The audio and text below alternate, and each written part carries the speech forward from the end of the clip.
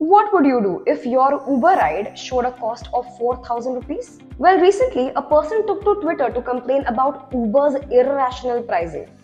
The user shared a screenshot of Uber charging him over 4,000 rupees from E-City to Bangalore airport and claimed that the fare was dangerously close to what he paid for the flight ticket.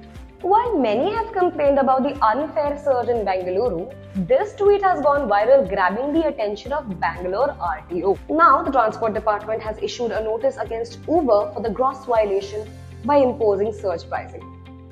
Have you experienced similar unfair fares? Let us know in the comments, and for more daily updates, stay tuned to Noelo.